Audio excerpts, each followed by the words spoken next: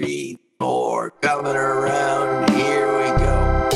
So what is the topic? Well, what is it? It's visualization or imagination, visualization and imagination, and how are they the same? How are they similar? How are they, I guess, how are they similar? How is, I was thinking of it in terms of, visualization, like in terms of like goals and aims is like visualization, creative visualization. And it's using your imagination, I guess, in a sense, but then imagination can be sort of wildly out of control. So can creative visualization too, like what am I doing here? I guess that's it. It's that simple. They're similar, and yet maybe sometimes imagination is invasive and with less reining in than visualization, I guess, is what I'm thinking. Oh. So Do you practice this, Hans Vanderhill? Well, sure. Yes. Can you tell me about that? What? Can you tell me about your practice? Well, it helps with visualization, it helps to write things down so that you can access the vision, your visualization more readily, without the interference from other thoughts and distractions. And so there's an order to that. And then you can also, when you don't feel like visualizing things, and you just give it 5 minutes and you pick up the list and look at it, suddenly it keys you into that. And I would call that visualization, and that's how I would use it. And it's aims and goals, I need to do this, I need to do that, or I want to do this, I want to do that. How do I get there? And then, but then, sometimes within those goals for yourself or for others, you kind of imagine the outcome sometimes, and rather than just absolutely create the outcome with your visualization, which is sort of arrogant and controlling. Is that kind of like if you want a Lamborghini, you visualize yourself driving down the road in it and feeling the wind blowing in your hair, and if that's what you want to do. Yeah, that's interesting. I think one of the most interesting part of visualization that I came across was something that was sort of possible and achievable, and it was a matter of how long it takes. And that was from Robert Anton Wilson's famous exercise of, I say famous exercise, I know about it, must be famous. Famous exercise of visualizing a quarter. Visualizing what? Visualizing a quarter, 25 cents. Oh. And he said, I'm so rich, I keep finding 25 cents everywhere. And for me, it's the process of visualizing that. And then you can get into all sorts of things like how well can you visualize it? Like you can, I don't really have a good idea of what a quarter looks like. I have an idea. I know it's metal. I know there's a queen's head on one side.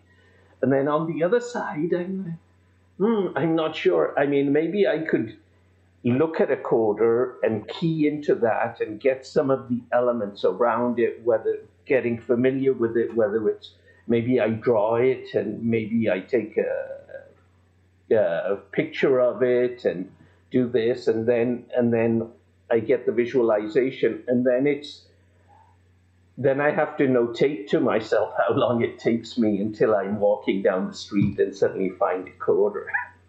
So the way I understood your story, Jaswant, was that Robert Anton Wilson wasn't shooting for a Lamborghini, Bardo, man. That's greedy as heck. if you ask for something a little bit less flashy and costly, like a quarter, and you find them everywhere, you'll be rich. That's how I understood it anyway. Imagination is what you can imagine, right? What you can.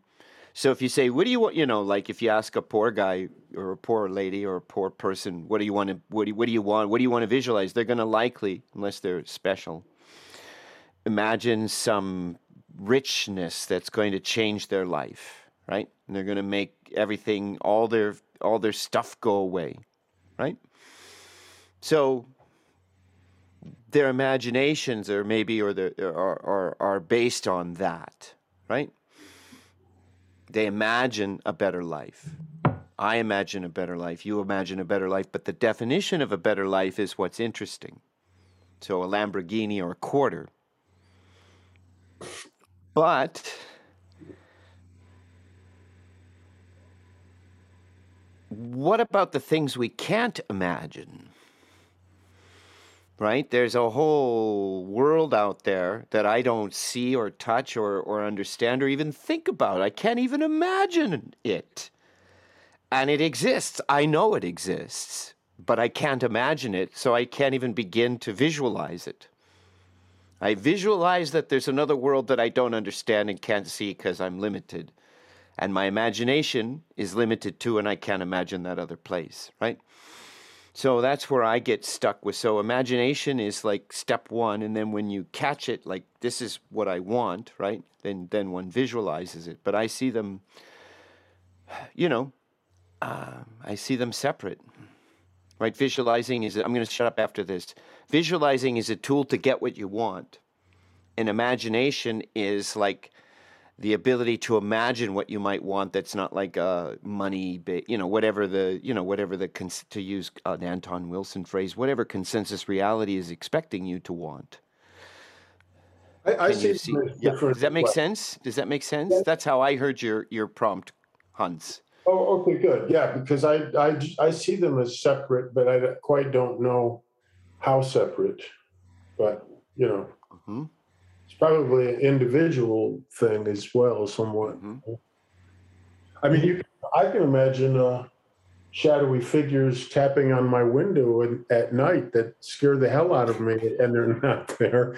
But I mean, that's a little bit could be a problem. Could be entertaining. Mm-hmm. But, So is it safe to say imagination is imaging?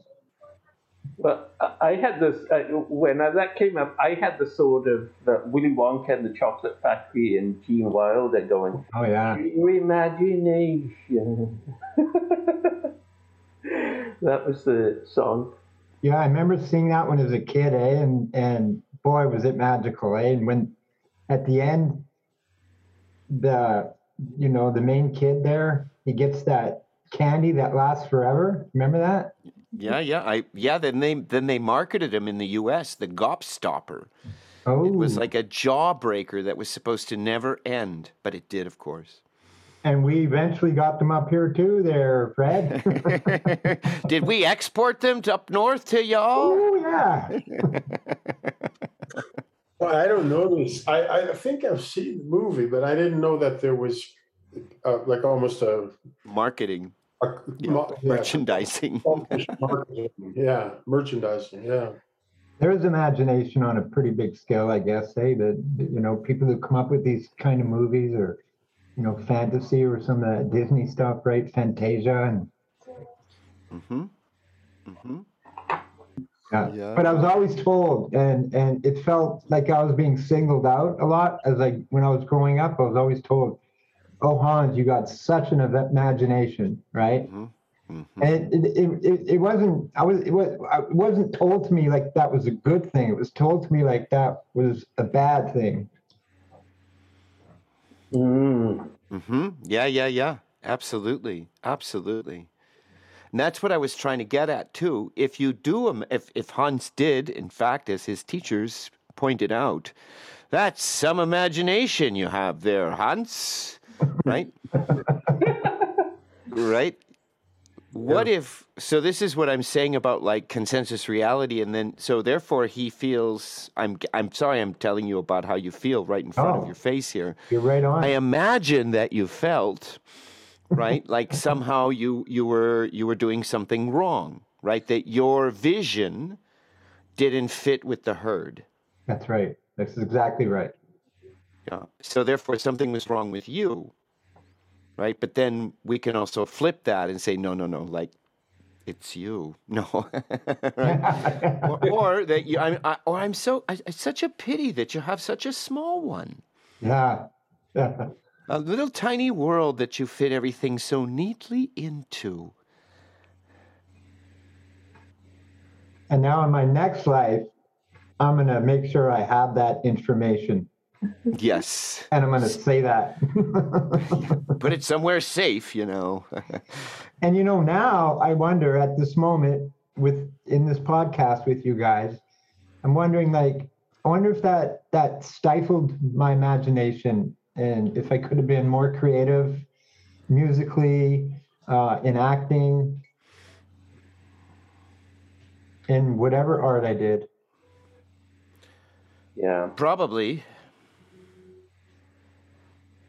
I think that's how they whittle us down. I mean, I don't know what the they is. I hate saying they like it's some magical enemy that we all understand, right? But yeah, I think so. And that when I was working, there was a kid who was a first generation Mexican American, C student in a private in a ghetto Catholic school, right? C student, unremarkable, never heard about him, and he ends up in my class, right?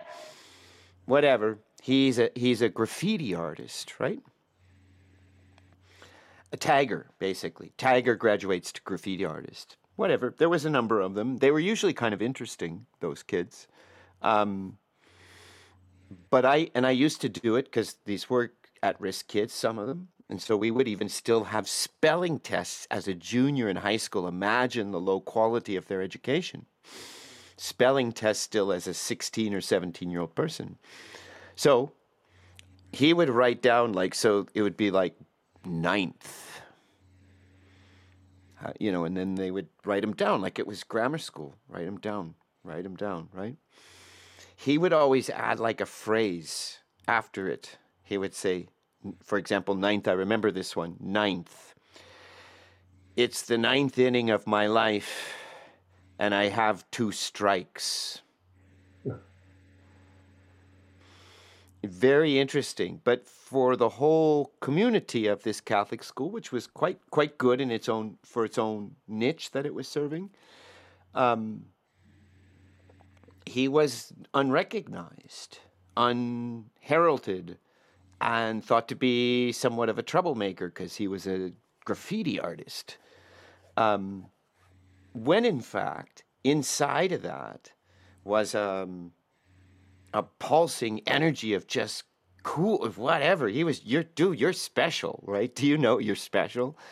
And it turns out that now he's a photographer, and he's one of those photographers that gets people to pay for them to come to do a residency, right? All from working class Hispanic Mexican Americans. And those kinds of kids, I felt I couldn't rescue them. That's way too self-importance and grandiose. But to no, you're cool, right? No, you got something, right? Don't forget that you got something. I don't know what it is, but you got it. Go play with it. Go with it. Trust it. Let it take you somewhere. And for him, it took him into the world of look, I'm a working class Mexican boy from Chicago, and he was able to explore that and make it notary. I don't know the word. It was of note, his work, so that now he's successful as a photographer, which is really hard in this world. He supports himself with it. Wow. Yeah, that's a great story. Sounds like quite the poet too, eh? Well, it's also interesting that there's people who, and I think I've been stuck in this phase at some point in my life where I have no imagination. You know, you're just so stuck in this world of concrete and wood and grass and road paving and you name it. And I don't know. I don't know if it's the world imposing itself onto you or what it is, but there's imagination is a way of escaping from that. Or imagining new solutions. Yeah, that's right. But Jazz was saying, like sometimes at times you wonder where your imagination went because there's not much room in your life for it. Did you basically say that? Yeah, yes, something like that. There are people who are stuck, and I know at different times I've been stuck, where it's just, and it's not a nice place to be. I guess are we using our imagination when we write a song or we paint a painting? I can see, if that's true, then I can see the stuckness there for sure. Yes. Yes. Yes. You got to imagine a song, or you got to imagine what you're going to put down on that canvas. You imagine a story, or you imagine, yeah. And that's fun. Mr. Rogers was a good place to tune up your imagination. He was very helpful with that. Okay. Yeah. Tell me, how did he help you, Bartleman? Yeah. He would take you to the land of make believe. Yeah. Oh, yeah. What? Did you go? Always. No. Very good. Always. He was a great guy. Yeah. But well, that's interesting because the Hans brings up for me what sort of, I guess, opened up my mind or brain to the world of imagination is or was opened partly anyway by books.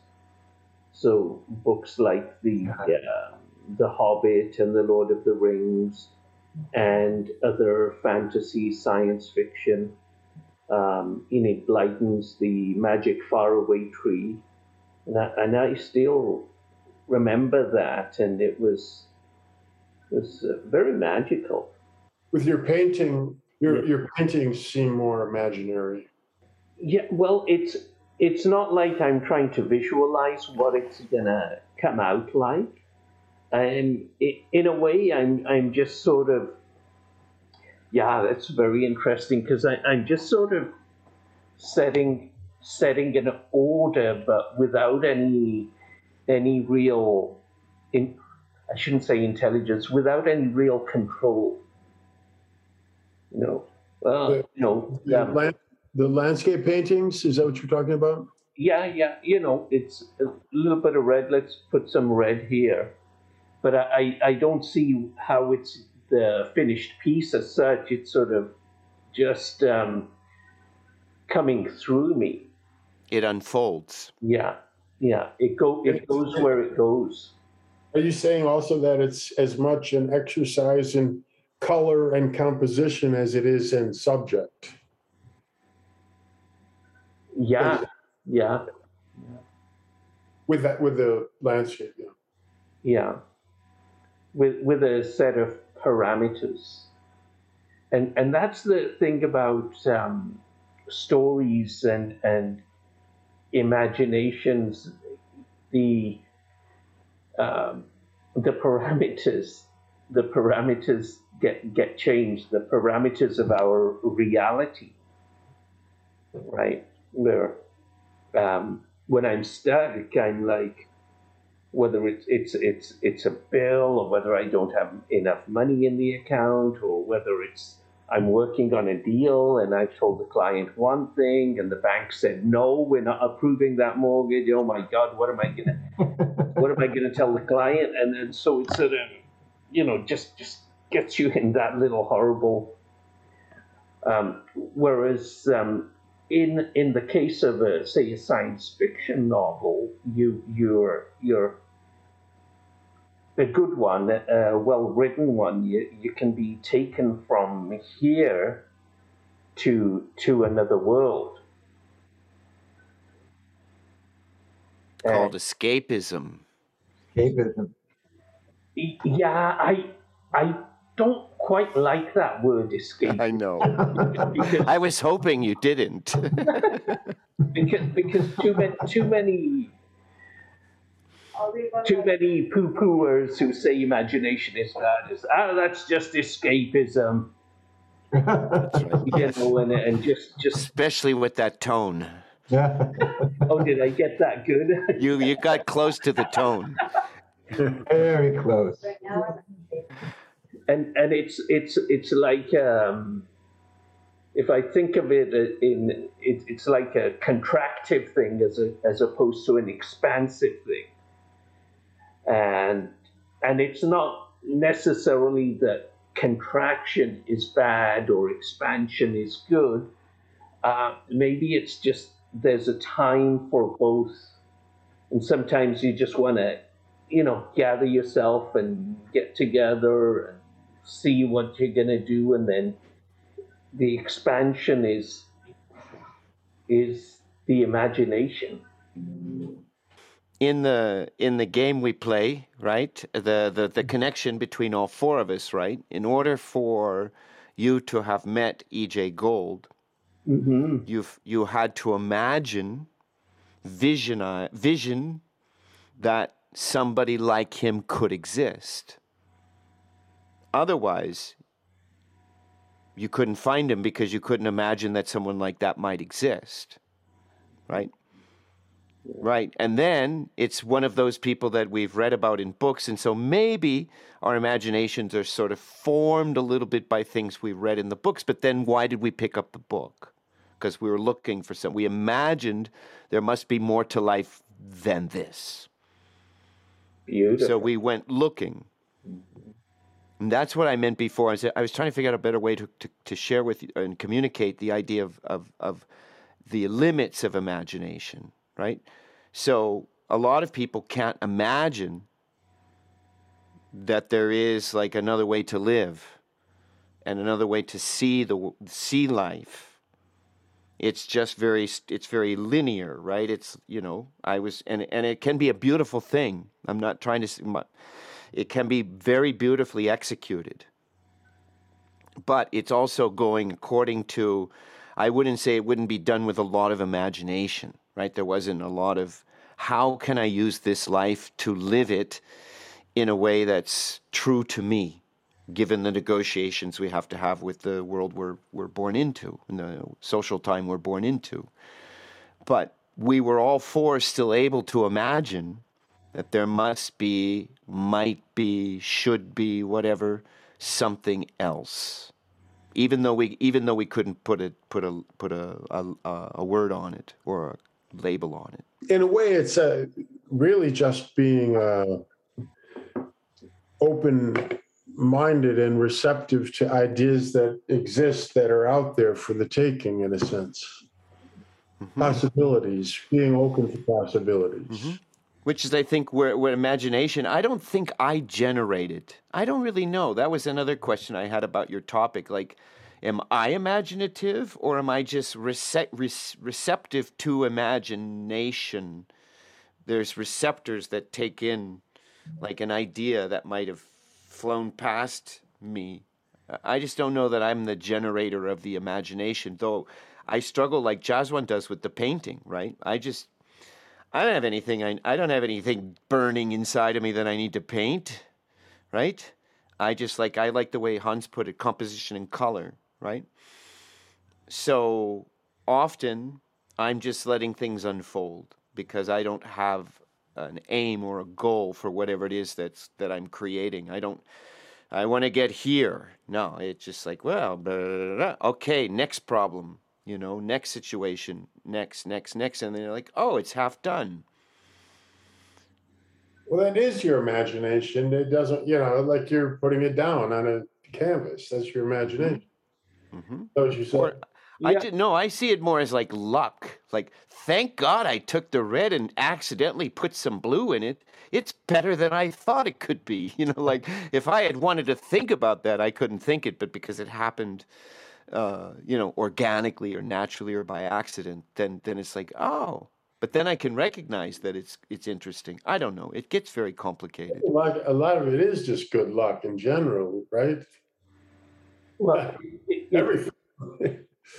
it's the other really interesting part of painting is that when you paint it, you're like, yeah, it's okay. And then you go to sleep and you wake up the next day and you look at it and say, oh. And it's almost like for me anyway, I don't recognize that I painted it, but it just and often I tell people don't look at it now. Look at it tomorrow and see how it is tomorrow, and in a different light, in a different way. Who knows what happens? You wake up and you have a masterpiece. It feels like that sometimes, though. Who did that? Mm-hmm.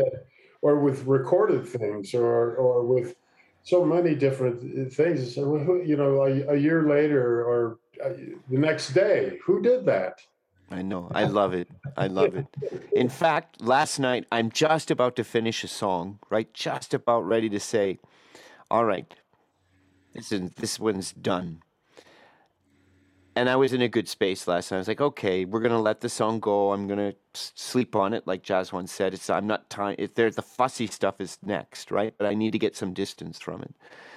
So I put on some songs that I have on SoundCloud, if you want to listen to them.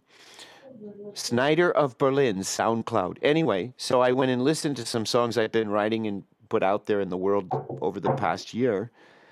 And it's so much fun, right? It's like, let's go. Where did I take myself? Oh, yeah, that's pretty good, right? So it's a joy, even if it's just for me.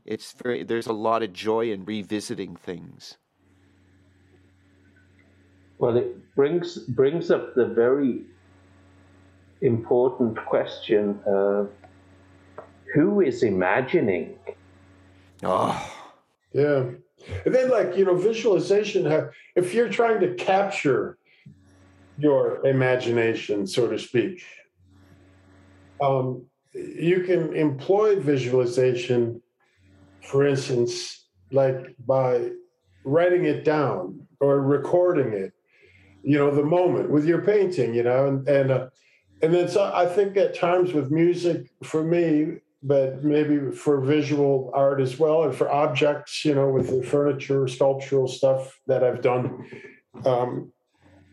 you do develop, if you do it enough, some continuity.